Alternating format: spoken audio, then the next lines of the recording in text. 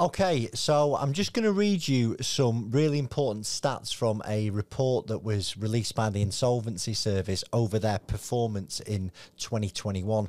And it's mainly focusing, obviously, on director disqualifications, the average length of director disqualification, which we all know at the moment, if you've been a director who's disqualified, it's highly likely that's down to inappropriate bounce back loan use. But when a report comes out, we'll always give you the latest information at First Business Rescue. So let me have a little read of this. So come out of the back end of last year, this, and we're talking, this is the annual report for 2021-22 from the Insolvency Service. So there were 141 director disqualifications relating to government-backed COVID support schemes. Obviously, and they're continuing to investigate a significant number of cases into 2023. Now, there was 58 bankruptcies and debt relief restrictions in relation to the schemes. So things like the bounce back loan, the furlough, and the C-bills. The average length of disqualification for a director was 7 years and 2 months, and in 16% of cases, the period was more than 10 years, okay?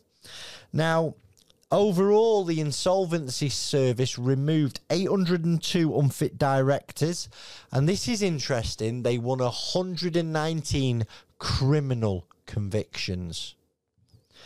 Now, one of the things that I found really interesting out of this report was towards the end, and what it said is, over the period, the Insolvency Service recovered more than 35,000 separate assets in bankruptcy and liquidation cases with a total estimated value of £49 million. So, again, there's a lot of people out there that think, we've got away with what we've done with the bounce back loans. What we're starting to see now is the ramifications of people's actions from 2020. We're going into 2023. It just shows how slow this process is, but we're hearing it every day. Convictions, disqualifications, personal liability notices.